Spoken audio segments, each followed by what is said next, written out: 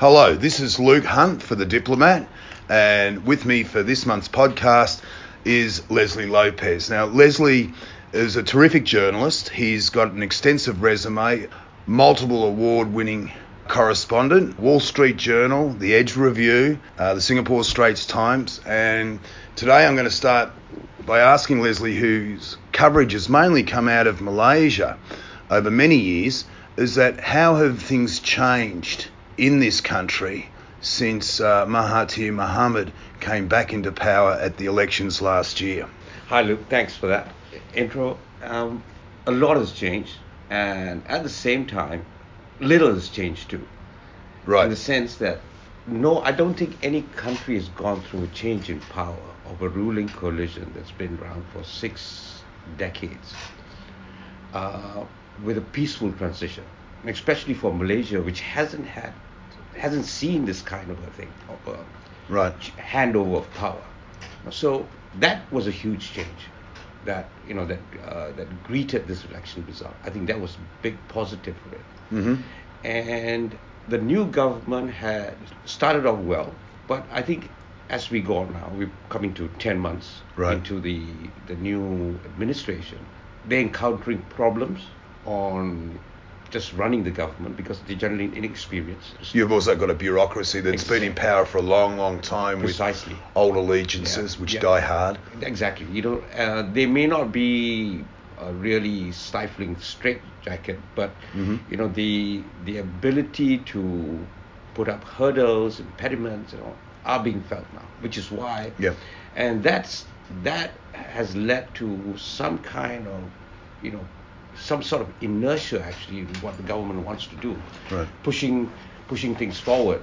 It's taking a slight toll on the economy. It's hard for government to push out policies because you have a civil service that can set up obstacles actually. Right. But I think the other problem is also that the new government may have overreached in its election promises, and it's finding it very, very difficult today to deliver them. So you have Malaysians, after 10 months, promised a lot of change, but seeing very little actually. And that is, I think, one of the biggest challenges facing the Mahathir administration this time around. Okay. The economy is an interesting point, given that Mahathir has been quite outspoken in eschewing Chinese investment, and for good reason. If you look at Chinese debt traps around the region and the way Najib had indulged Beijing, but at the same time, can Malaysia afford this kind of decision making? And as you were saying, the inertia in the bureaucracy and the development plans that they once had seem to be falling by the wayside. The economy is interesting. Malaysia is in one of the largest open trading nations in the world, easily in Southeast Asia. And for a long time now, there has been trouble actually finding new growth generators for the economy. Since the 1998 currency crisis, there's been a lot of government stimulus spending that has led economic activity in Malaysia. Mm-hmm. And I think the new government's challenge, it's cancelling projects that could be burdensome to public coffers is a good move, always. But I think also relationships like the ones with China, which is Malaysia's largest economic part, to be managed delicately. Right. Large state, public pronouncements actually sometimes don't help. Mm-hmm. That is something that the new government will need to navigate. Secondly, I think what is more pressing is that the government needs to come out with some kind of a new economic blueprint on where Malaysia will position itself in a new ASEAN. Right. They have put that, and they have pushed back the great Malaysian dream, although I think it's too often overstated in becoming a first world country by 2020. That's been pushed right back. I do think these sorts of targets are a bit silly, to be honest. I agree. But nevertheless, it's for a lot of people here that these sorts of targets are goals, and they're seeing those targets evaporate. Well, they've evaporated because there has been what we're seeing today is actually years of destruction to a system. Right, and this is, of course, Najib Razak. Well, it's not just that. I think it goes back to the last 30, 40 years. Right, and that would include Dr. Mahathir's. Mahathir too. And, Right. so a lot of these things, I think the less than effective role played by institutions, is largely a result of, the previous administration, to which Mahathir was part of. Now, coming on that point, I think that's where Malaysia really needs to focus on, rebuilding these institutions, because the reason why 1MDB happened was because there was no check and balances. Right, and of course you're talking about the One Malaysia Berhad Fund, which has become this global scandal that Malaysia is best known of Sure. today. And I think that wasn't just the toxic mix of business and politics in play, but also I think a lot of people failed the Malaysian people, not just the politicians, not just the civil service, but also bankers, accountants, lawyers that facilitated all of this. The wealth funds. Exactly. So this is something I think that needs to be addressed. I think what is key is to actually find out what really happened, to get down to the bottom of this. That would mean finding out civil servants who were complicit, politicians who were complicit, and everyone was complicit, and dealing with this, making sure thorough audit review is done. So something like this doesn't repeat itself. The government Malaysia can't afford another 1MDB. I mean, we've had many scandals, from the steel fiasco, Perwaja during Mahathir's time, BMF. I know Mahathir's 22-year premiership was riddled with these financial scandals. So, but clearly 1MDB is something that global proportions. It was a big kahuna compared with what preceded it. Well, not only that, if you bunch all the scandals together during the previous government and what happened to 1MDB, I mean, we're talking maybe 2 1MDBs in the previous administrations.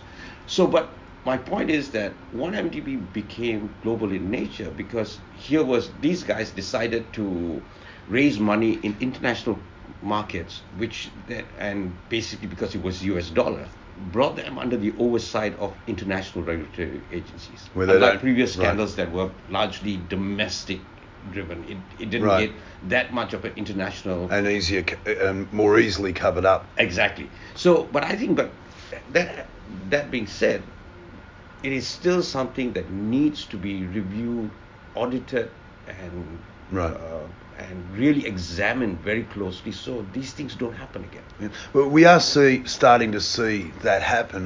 Najib Razak has been charged with corruption, and just recently Musa Rahman, the Chief Minister of Sabah, has also been charged under for money laundering and under the Counter-Terrorism Finance Act. And there are others to follow as well, and of course there have been the murders of 2 people that have been tied up with all these scandals, and those murders involve foreign countries. You have one police officer in Australia who fled here who was blamed for the murder of the Mongolian model, and then there's the deputy prosecutor who was found in a barrel of cement.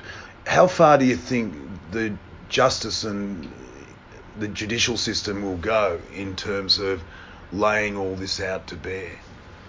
Which goes back to, and that includes the auditing of the financial institutions. I think it will play out. It will play out, but I don't think the story is written yet, because we're going to see some curve benders actually, on this, and there are going to be surprises.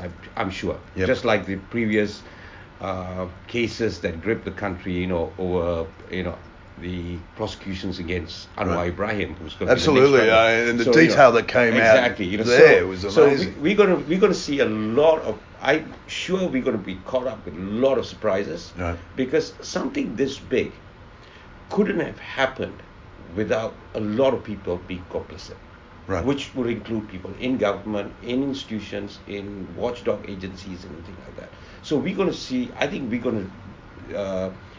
going to see a number of surprises moving forward with the trial. But I'm sure this is something that the new government doesn't want to cover up. I think they will pursue it right to the end. It's certainly their credibility and Mahathir's legacy. For sure. for sure. And I think that is the main reason why I think that will be the case. Okay.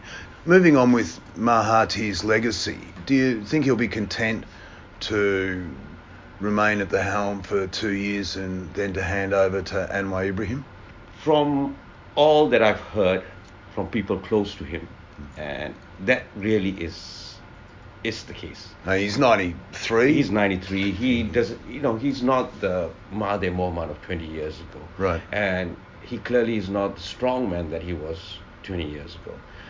He is today Prime Minister and a member of the component, and his component party is actually the smallest component party in the ruling coalition. That doesn't give him the kind of clout he used to have before, which I think is must, to some extent, frustrate him, because he's a man in a hurry, and he wants to get a lot of things done quickly, and that not having that kind of power that he's used to, I think must frustrate the old man. I'm sure he wants to use the time that he's publicly stated, the 2-year time frame before handing over power to Anwar, which I think he'll do, to get as many things done and write as many things that he can, And I think to a large extent you're right. It is about his legacy, and a lot of Malaysians, especially the younger voters, who played a crucial role in the last election, and will do so in the coming elections, have very little historical perspective about the initial Mahathir years. It's largely about, I think, during Mahathir's time, a large middle class was created, and it was time where people bought their second cars, second homes, and so everyone has lent generally a soft focus to his brand of authoritarianism. I think so. The younger generation don't know of the Mahathir that many of us who covered him for years, in the earliest, remember him for. But clearly, this helps him with sort of repairing that legacy. And he has, of course, announced that Malaysia will abandon the death penalty. He's announced that Malaysia will sign up to the International Criminal Court, which has all sorts of ramifications. Particularly, Malaysia was one of the few countries to speak out against Myanmar and what happened with the Rohingyas, and we'll be looking at ICC hearings on that in regards to 6 generals in genocide. He seems to be pushing his country more and more towards international norms, which, particularly from the younger generation's perspective, that would be seen as welcomed. Yeah, I think so. And I think, Mahathir still has, or still reveals some of his old positions, but I think the Mahathir this time around clearly is the one that you've right. He who sees Malaysia needs to be more internationalized. You cannot be blinkered. So I think that clearly is the man. And as long if he puts this kind of point of view with the new government, sort of like sows these seeds, right? That would be a very good thing. How do you think Anwar will shape up as Prime Minister? There's always a debate about this, but I think the honest point is that Anwar hasn't been tested.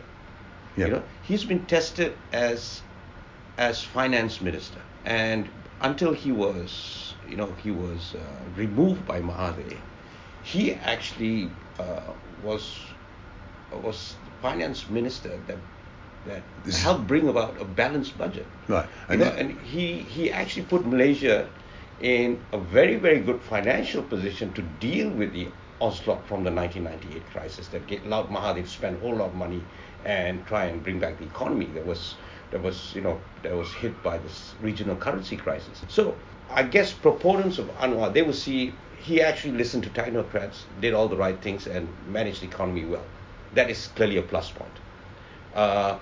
People his detractors will, however, look at his Islamic past and all of that. But in my view, Anwar really is not tested. I mean, we know what a Mahathir Prime Minister is. So, and he was ruthless when he was Prime Minister. Exactly, yeah. He broke down his own party in UMNO and rebuilt it according to his own. Yeah. So the job has eluded Anwar for a long time. It clearly, this time around, it looks like he will become Prime Minister, and then he will be tested. He will be tested. So I'm open with this. Right. With his premiership. It's been talked about for so long. Yeah, exactly. It's like, give him the job and let's see. Exactly. I agree with that. How divisive have the events of the last 12 months been in Malaysia? I mean, what I mean by that is the election result itself came across as a coherent Malaysia, speaking out, saying we've had enough of corruption, this is too much money, this is too in your face. No, we don't want, and UMNO was voted out for the first time since independence. But also, UMNO's quick to claim that the native Malays did not desert it the same way ethnic Chinese and ethnic Indians did. There's talk of UMNO doing a deal with PAS, which are more hardline, a more harsher brand of Islam, I guess. Malaysia has often been criticised as a society divided by religion and ethnicity, but the election result would almost seem to prove otherwise. How do you see that, particularly now that we're 1 year after the election almost? We're almost 1 year after the election, but a close study of the election results showed actually that nearly 70% of the Malay voting base voted either for PAS, which is PAS, or UMNO. UMNO got the bulk of it, of course. So that's 70%. Now, consensus studies show that come 2025, 70% of the country's population will be Malay. So there's really no running away from this race thing in Malaysia. I think what the new government's challenge should be is to impress upon the Malay community, which UMNO's and the previous government's strategy has always been to put the Malays under siege. Always remind them they need a stronger Malay government to ensure their rights and all that. But that actually is a fallacy. I think what the new government needs to do is to tell the Malay community that you're the majority here.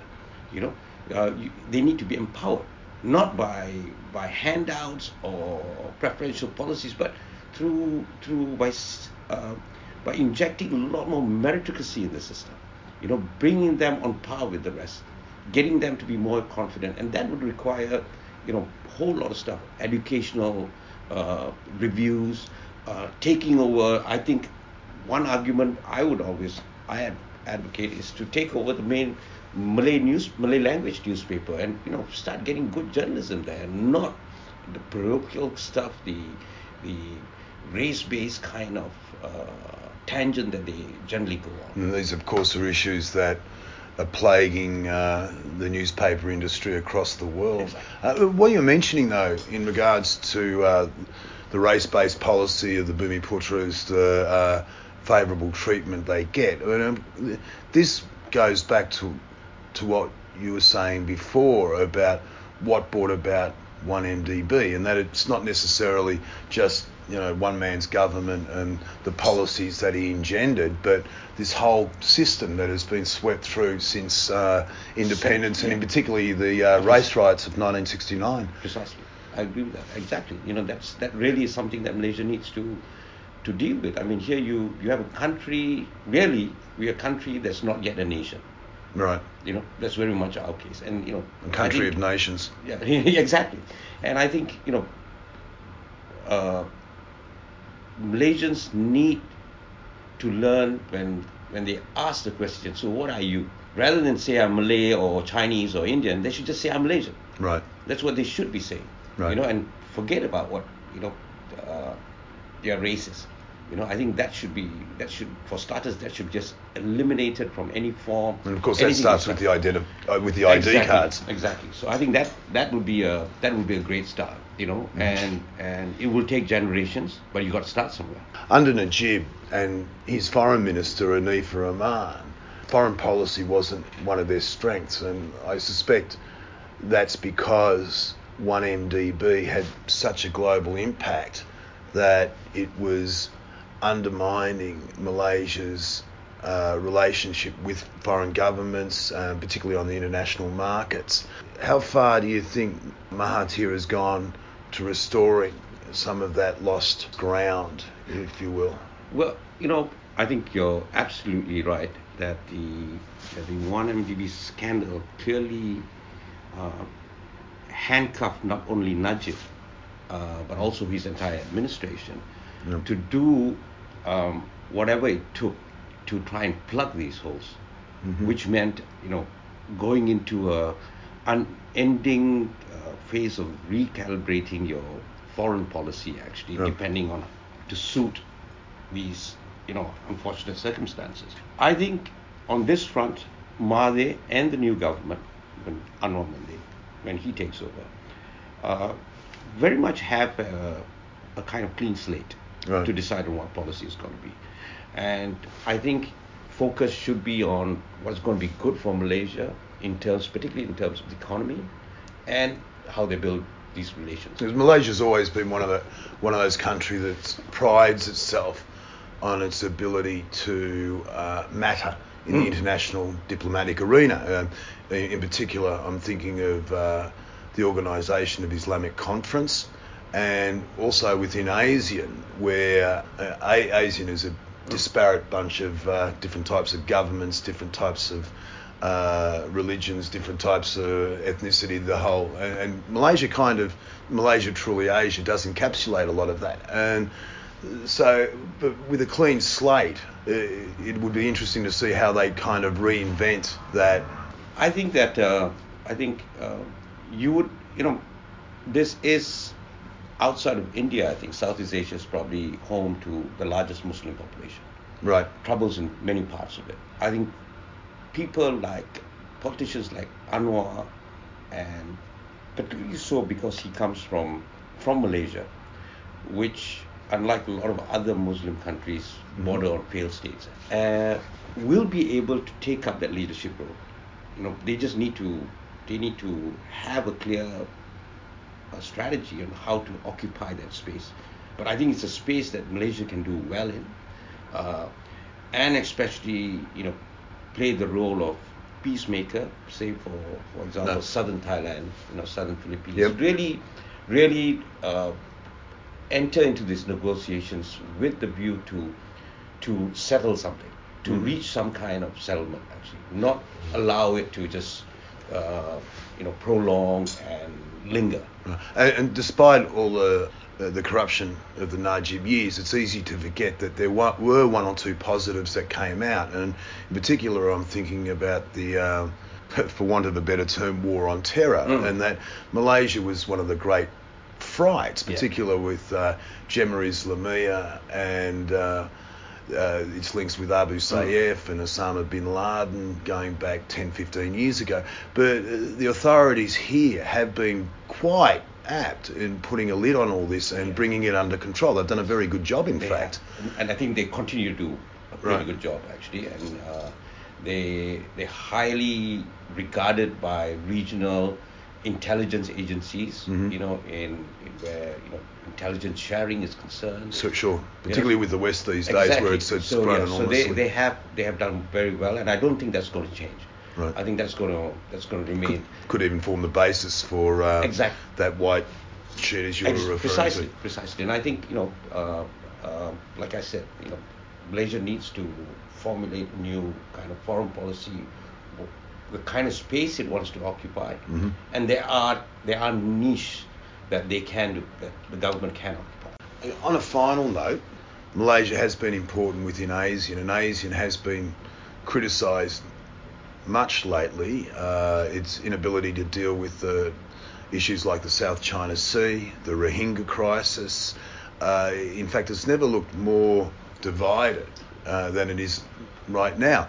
How do you think you've got old-style Mahathir and Anwar back in power, and they were quite formidable within ASEAN back in the 80s and 90s. How do you think ASEAN will stack up over, say, the next 5 years with Mahathir concerned about his legacy and wanting to be a factor in this equation, in particular ASEAN's relationship with China?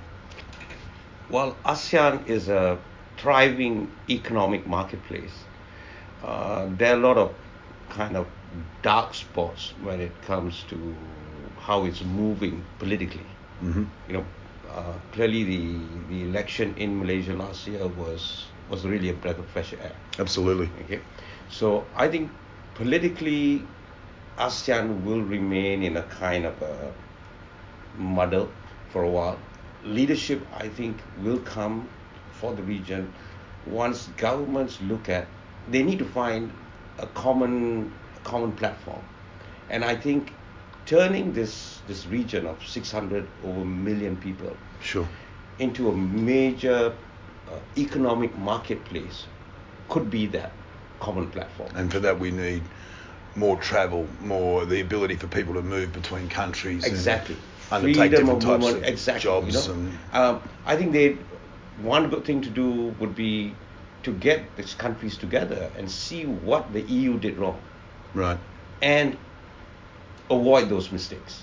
Mm-hmm. And avoid those mistakes and apply that and create a new blueprint for ASEAN from an economic position. I mean, I think getting governments to come to any kind of agreement politically, it is going to be very, very difficult for ASEAN. It's an interesting point because the biggest criticisms of Asia at the moment, particularly in the markets, is that we have the Asian Economic Community, but it's restricted to just 8 different professions. Despite what the authorities might say, people are not really free to move from one country to another. There are enormous disparities, particularly in education. For example, a Cambodian nurse may well be qualified and of the correct standards, but she's not going to get a job in Thailand, and the qualifications aren't being recognised. And there seems to be a long way to go on this kind of score.